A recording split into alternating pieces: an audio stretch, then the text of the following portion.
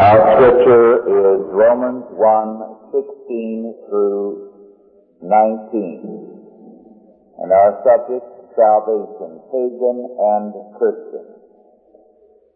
We begin this week our series of studies in the doctrine of salvation. Salvation, pagan and Christian. Romans 1:16 through 19. For I am not ashamed of the gospel of Christ, for it is the power of God unto salvation to every one that believeth, to the Jew first, and also to the Greek.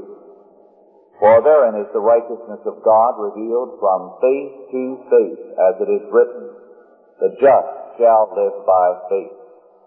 For the wrath of God is revealed from heaven against all ungodliness and unrighteousness of men who hold the truth in unrighteousness. Because that which may be known of God is manifest in them, for God hath showed it unto them.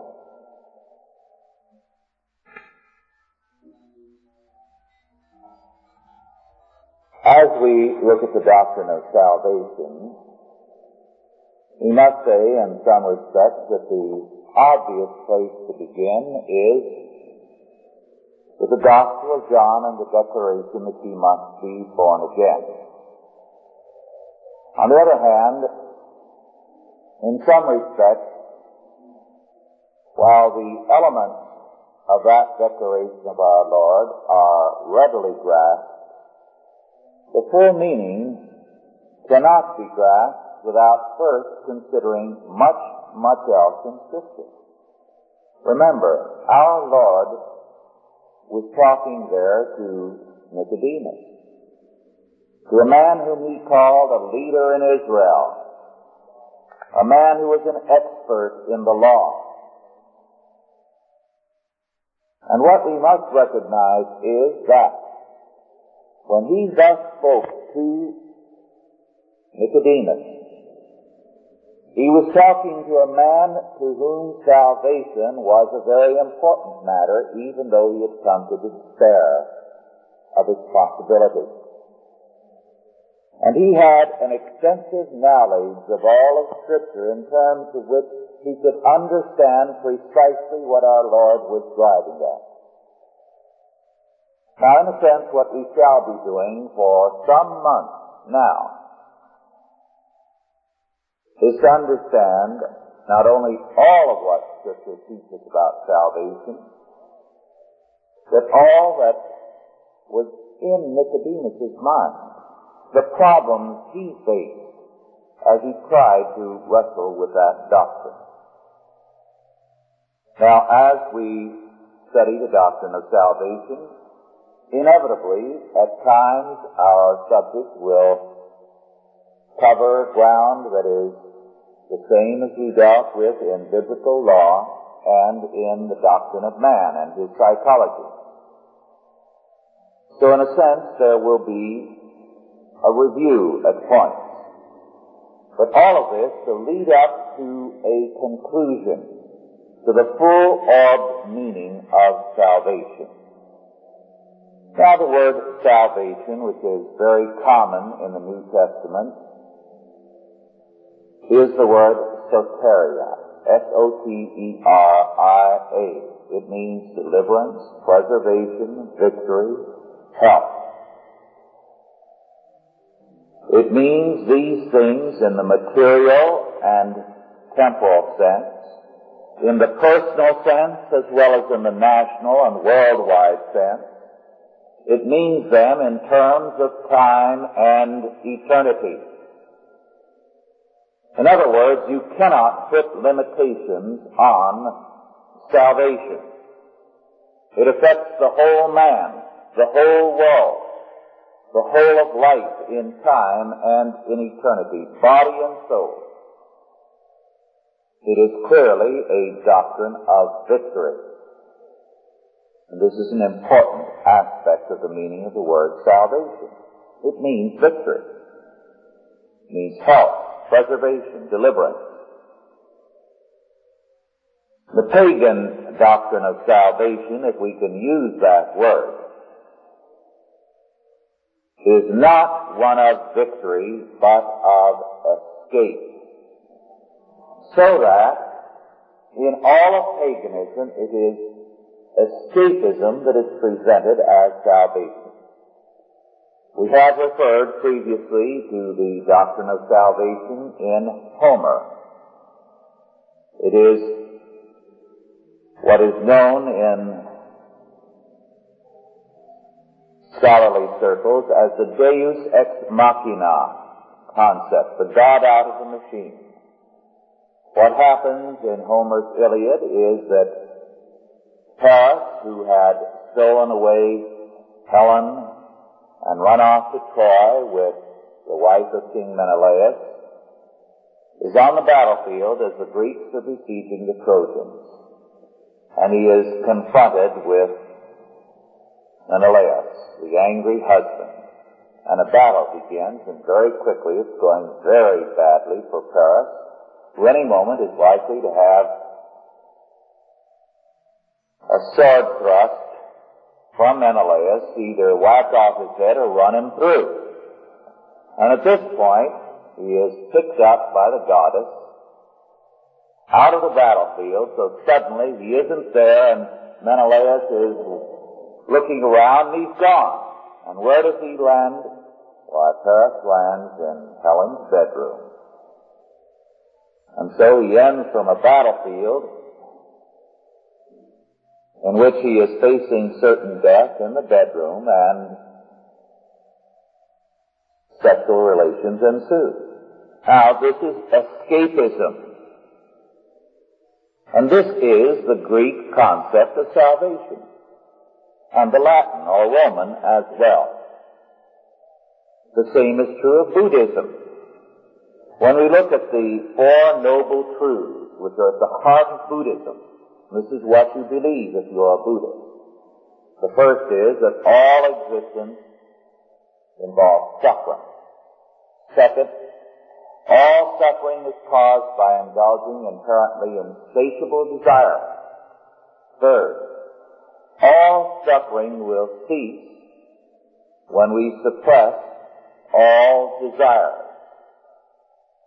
And fourth, while still living, because you see, if you're going to suppress all desires, you have to be dead. While still living, live moderately.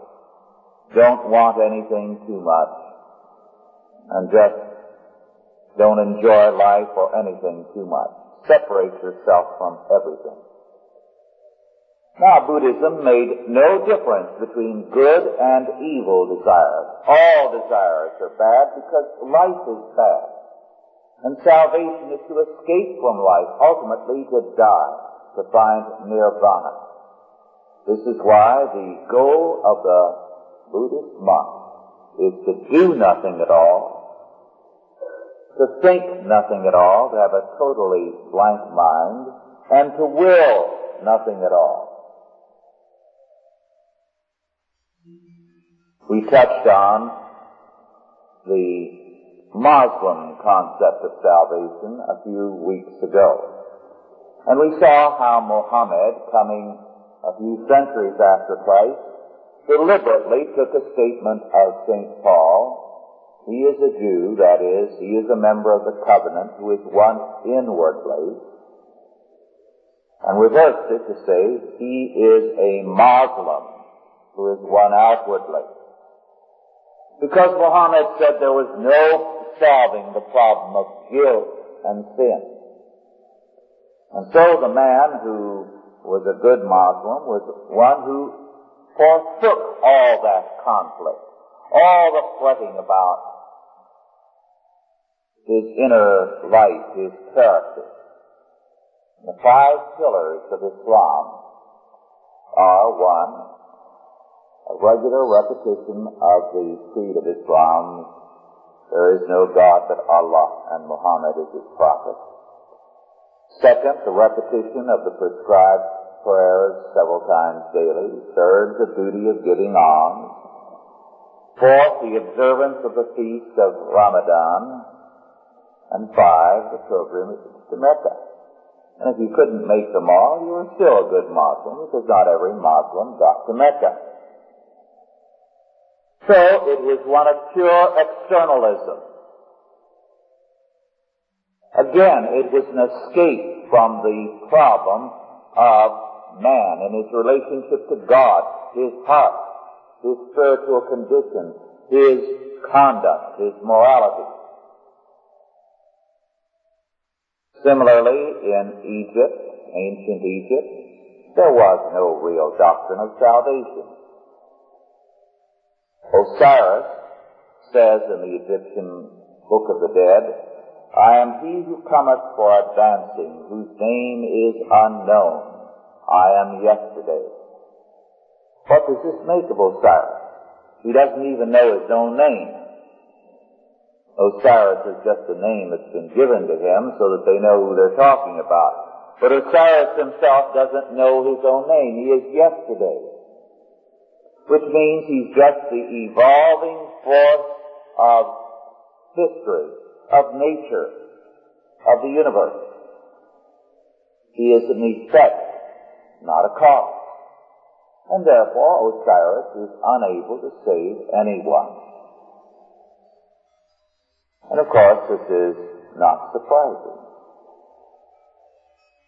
Paganism has nowhere in the world any doctrine of God as a fully self-conscious, self-existent, sovereign, and creating God.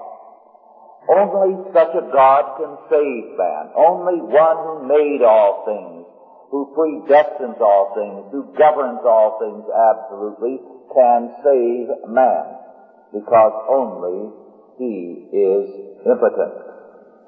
This is why in paganism, the idea basically was that the gods were powerful forces, spirits in the universe, who could give you a hand, but if they didn't, you could threaten them. Now this seems strange, but we find many, many instances in pagan religion of threats to God. For example, from about 1100 BC in Egypt, we have a case of a lover demanding that he be given this girl and threatening the god or gods if they did not give him the girl he wanted. And it reads, Hail to thee, O Re-Harat, Father of the gods. Hail to you, O seven Hathors, who are adorned with strings of red thread. Hail to you, ye gods, lords of heaven and earth. Cause so-and-so, giving the name of the girl, born of so-and-so to come after me, like an ox after grass, like a mother after her children, like a drover after his herd. If you do not make her come after me, I shall set fire to Busiris city, the holy city, and burn up Osiris.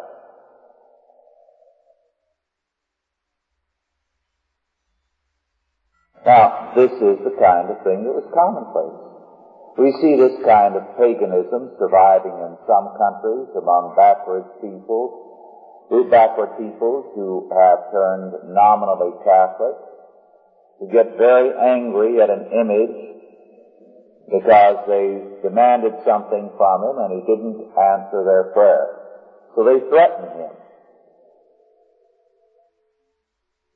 This is the essence of paganism. It is not a doctrine of salvation. The pagan gods are simply forces that can be controlled and can be threatened.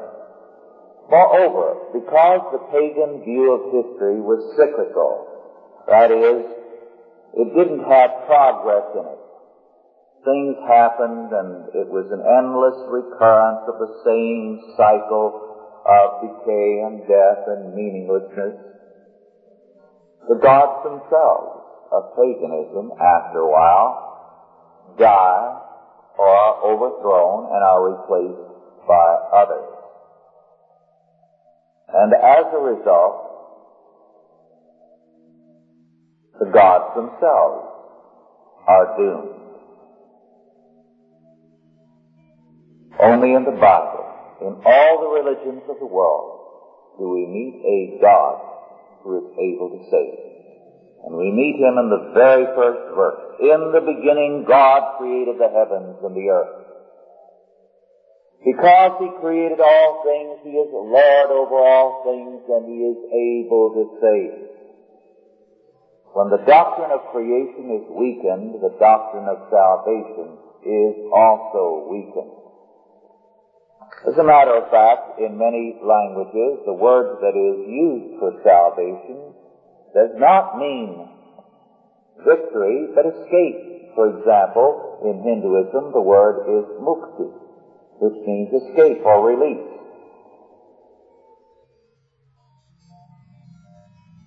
As we thus look at all religions, we find they are without a doctrine of salvation. Mazdaism of ancient Persia had no doctrine of salvation. The old Teutonic or Norse religion had no doctrine of salvation.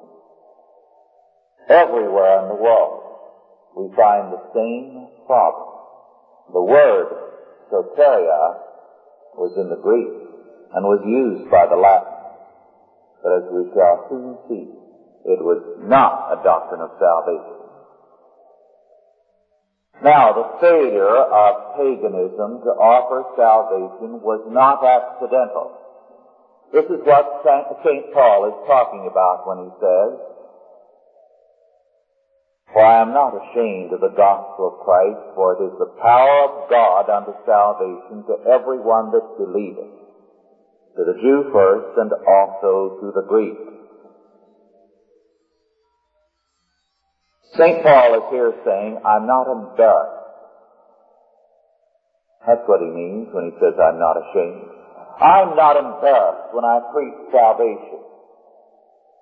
If any other man talking in terms of any other religion tries to talk about salvation, he's going to be embarrassed. Because the God he serves is not able to save. But I am not ashamed. I have nothing to be ashamed about, nothing to be embarrassed about. Because the power of God unto salvation is something I can declare in absolute confidence. And notice he makes this bold statement in that letter in which he talks about the sovereignty of God and his predestinating power. For therein is the righteousness of God revealed from faith to faith, as it is written, the just shall live by faith. Because God is sovereign, salvation is no longer something man needs to fret about or in his heart ponder and trouble himself over, because it is the power of God. It is given by grace. To the Jew first, historically, it came to them first, but now to all people. It is not of us, but of God. For therein is the righteousness of God revealed. For the wrath of God is revealed from heaven against all ungodliness and unrighteousness of men who hold the truth in unrighteousness. Because that which may be known of God is manifest in them, for God hath showed it unto them. St. Paul says that men are without excuse. The witness of God, that he is God, that he is maker of heaven and earth, sovereign over all things, is written in the tables of man's heart, every man's heart, in the fiber of his being. It is impossible for man to be man and alive and not know this, that they hold or suppress or hold down the truth in unrighteousness. In other words, they will not admit that they are sinners, nor that they need salvation. They know it, but they deny it. And so they will not truly talk about salvation in any biblical sense. They do not demand victory in life, but escape. And as a result, they will not speak of salvation in any biblical sense. Now what the apostles were thus doing, and this is what appears in their letters. As they went out into a world of paganism, they were trying to overthrow pagan doctrines of salvation and to present the biblical doctrine of salvation. They were using the word soteria, which the Greeks and the Romans used. But they were making it emphatically clear that there was a vast difference in meaning. But while the pagans called it soteria, it was escapism. And the Christian could say, I am not ashamed. I am not embarrassed about preaching salvation, because it's not a possibility, nor definitely not an impossibility, as paganism has, but a certainty, because the power of the sovereign God who made heaven and earth stands behind this declaration. For the Greeks and the Romans, soteria, salvation, was gained by ritual and ceremony. It meant security. Sir William Ramsay, some years ago, did a study on the Greco-Roman idea of salvation. He did it by studying not only their religious writings, but their gravestones, their inscriptions, everything that had been uncovered. And he said emphatically that for the pagans, for the Greco-Romans, the word soteria meant security, ultimately slavery. And the word was most commonly used for those who had gained cradle-to-grave security on the imperial estate, where, as I pointed out a year or so ago, serfdom began. Serfdom did not begin in the Middle Ages. The Middle Ages gradually began its elimination. Serfdom began on the imperial estate, where people who were lucky in their estimation got a job working for the emperor, working his land, managing his buildings, and it was cradle-to-grave security. It was slavery. It's what we call today welfarism and socialism. And this, for the Greeks and the Romans, was salvation. It was for this they used the word soteria. And all the epistles of the New Testament make clear over and over again the vast difference between the two words. It is not the emperor who gives it, and it is not security. It is salvation. It is freedom. It means exposure to all kinds of problems and troubles. But it also means victory.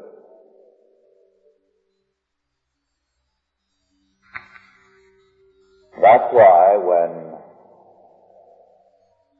among some people who are great for testifying and are Arminian, you very often hear, I praise the Lord because I'm saved and all my troubles are over. They're half pagan and half Christian science, which is all pagan really. Because when we are saved in any biblical sense, it means freedom under God. And the power of God now giving us victory first over sin and death, and second as we meet the problems of life. It doesn't say the problems are going to be dissipated or disappear. In fact, they aggravate very often when we become Christians. Because we are now at war with the world in rebellion against God. We are not plucked out of them like parrots out of the battle with an angry husband into Helen's wrath. No. It does lead to problems, but it assures us of victory. There's a very interesting passage in one of the church fathers, Tertullian. It is interesting because in this passage, Tertullian is answering the Romans who are persecuting them, killing them, and he reminds them of one of their laws. He cites 1 Timothy 2:2, the command to pray for kings and for all that are in authority, that he may lead a quiet and peaceable life in all goodness and honesty. And Tertullian then goes on to say, and I quote, "There is also another and a greater necessity for our offering prayer in behalf of the emperors, nay, for the complete stability of the empire, and for Roman interests in general. For we know that a mighty shock impending over the whole earth. In fact, the very end of all things, threatening dreadful woes, is only retarded by the continued existence of the Roman Empire. We have no desire then to be overtaken by these dire events. And in praying that their coming may be delayed, we are lending our aid to Rome's duration. More than this, though we decline to swear by the genii of the Caesars, or the genius, plural, of the Caesars, we swear by their safety, which is worth far more than all your genii. Are you ignorant that these genii are called demons, and thence the diminutive name demonia is applied to them? We respect in the emperors the ordinance of God who has set them over the nations. We know that there is that in them which God hath willed, and to what God has willed we desire all safety, and we count an oath by it a great oath. But as for demons, that is your genii, we have been in the habit of exorcising them, not of swearing by them, and thereby conferring on them divine honors. But why dwell longer on the reverence and sacred respect of Christians to the emperor, whom we cannot but look up to, as called by our Lord to his office, so that on valid grounds I might say Caesar is more ours than yours, for our God has appointed him. Therefore, as having this propriety in him, I do more than you for his welfare, not merely because I ask it of him who can give it, or because I ask it as one who deserves to get it, but also in keeping the majesty of Caesar within due limits and putting it under the Most High, and make it less than divine, I commend him the more to the favor of deity, to whom I make him alone inferior. But I place him in subjection to one I regard as more glorious than himself. Never will I call the emperor God. That either because it is not in me to be guilty of falsehood, or that I dare not turn him into ridicule, or that not even himself will desire to have that high name applied to him. If he is but a man, it is his interest as man to give God his higher place. Let him think it enough to bear the name of emperor. That too is a great name of God's giving. To call him God is to rob him of his title. If he is not a man, emperor he cannot be. Even when amid the honors of a triumph he sits on that lofty chariot, he is reminded that he is only human. A voice at his back keeps whispering in his ear, "Look behind thee, remember, thou art but a man." And it only adds to his greatness that he needs such a reminiscence, lest he should think himself divine. Unquote. Now this statement is very, very interesting and very important. You can begin to see why the Christians had a problem unlike any other religion. When they talked about soteria, they were not talking about escape. They were talking about deliverance and victory. This put them under suspicion. It made them look like a revolutionary outfit. And Tertullian is saying, not at all. This is not the way we get our victory. He interprets the passage in Thessalonians, which speaks about the power that hinders the coming of the man of sin, to apply to the power of law and order in the empire. And so he says, because we Christians, more than anyone else, do not put our trust in politics and in revolution, we are the ones who are most loyal to the emperor, most dedicated to law and order, most dedicated to his safety, because we are anti-revolutionary. Moreover, he says, our trust as Christians can never be in the emperor's genius, in the emperor as a divine leader, but only as a man ruling over men under God. And then salvation is not political, but wholly supernatural. And the redeemed man then, as a new force in history, does the work of God in his domain. Now the difference, I think, is beginning to emerge very clearly. The pagan view is one of escape. The biblical view is one of conquest, of victory in Christ. The Roman Empire never had any move towards revolution from the Christians. Although in 10 great persecutions as well as minor ones, it worked to eliminate, to execute, to wipe out all the Christians. And yet the Christians conquered. They conquered because they had the principle of victory. They had problems, believe me. When an empire has dedicated itself to wiping you out and periodically orders every Christian to have his head put on the chopping block, and that's not figuratively speaking, but literally so, you have to say there was no escapism there. No Greek idea of salvation in those Christians. When they were talking about victory, they were talking about it in a biblical sense. And they knew that the victory in time would come only by obeying the Lord. And it did come. They triumphed in Rome. They triumphed then against the barbarians.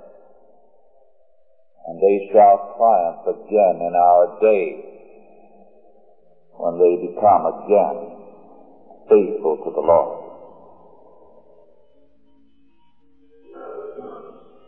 Again, when we turn to pagan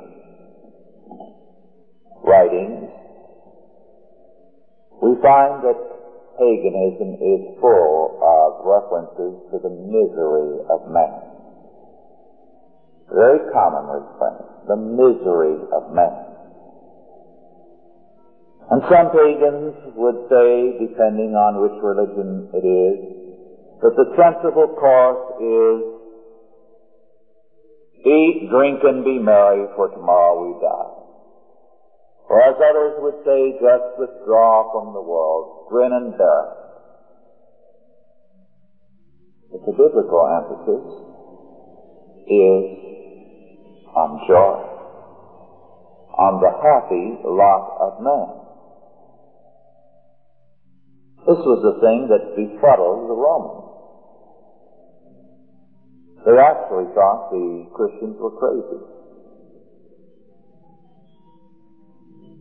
All these people acting so happy when the empire was out to exterminate them, they had to be crazy. But consider St. Paul, who certainly spent enough time in and out of prison, beaten, shipwrecked, thrown to the wild animals on one occasion.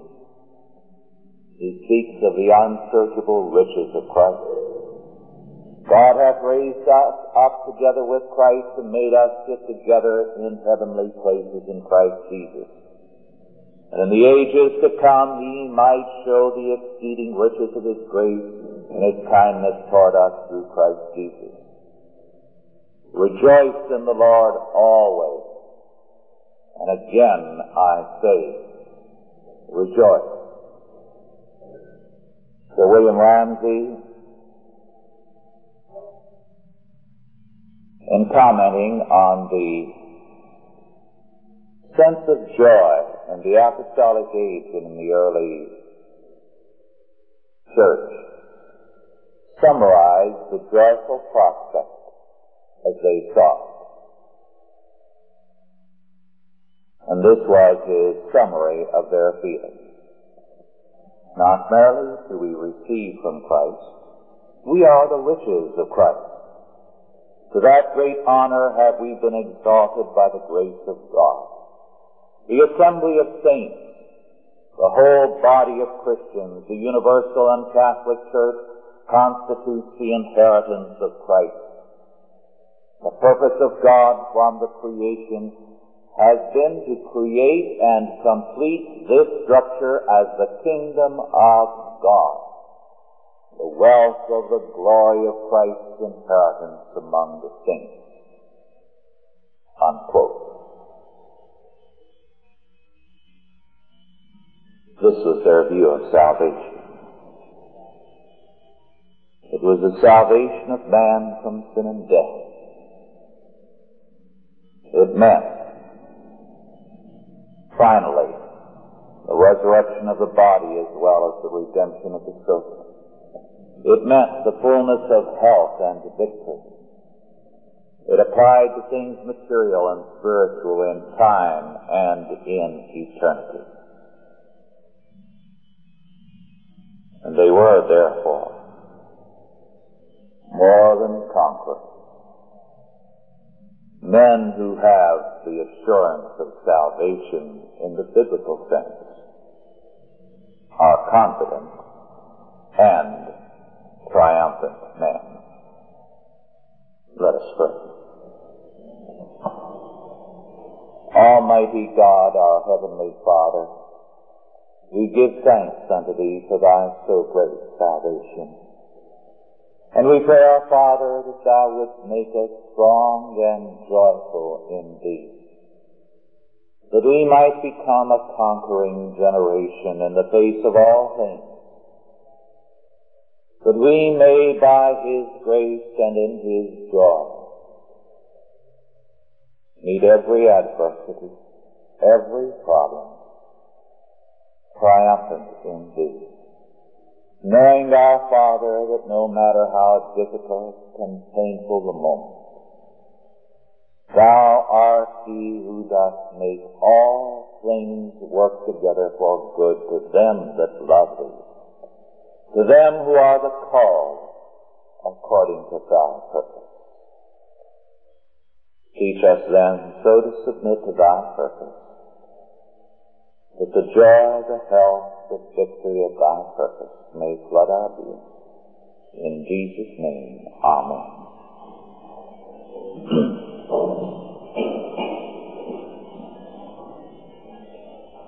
We have time only for a few very quick questions.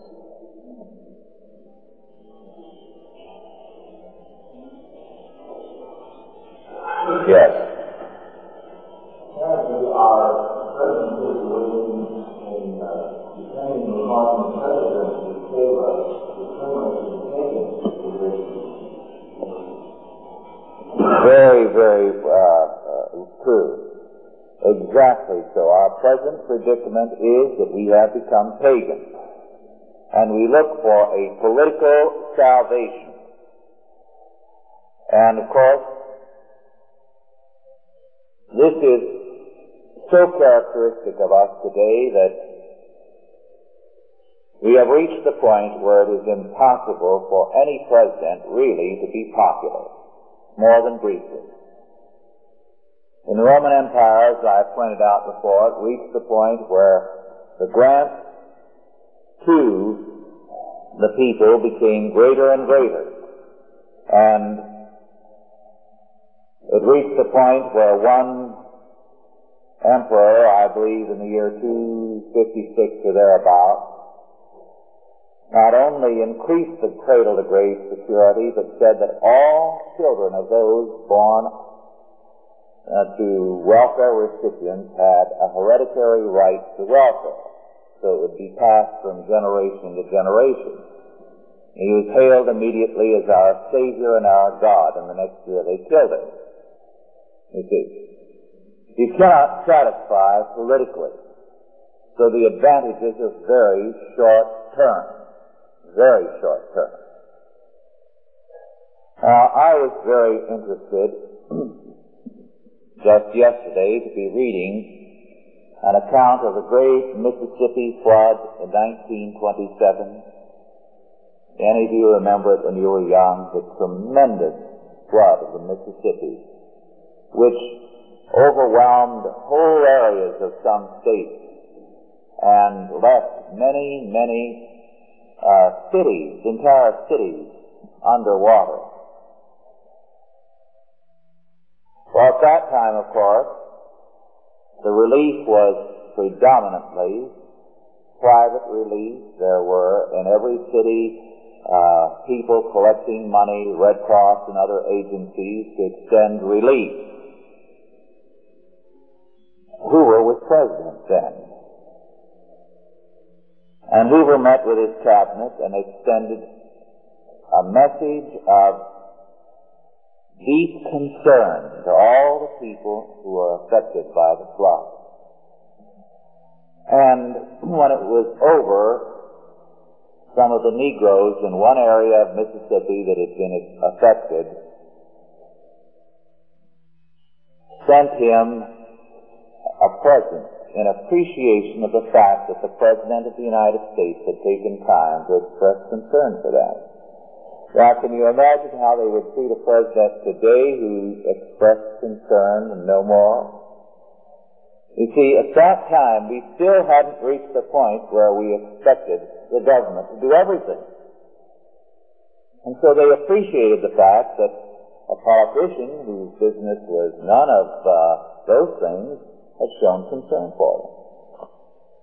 We're a world away from 1927.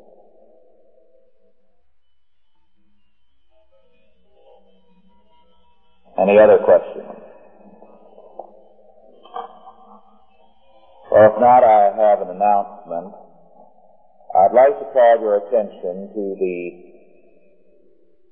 notices on the lectern in the back about the Chalcedon Guild dinner meeting on Saturday, March 18 at 6 p.m. at the Cattleman's Steakhouse in Garden Grove.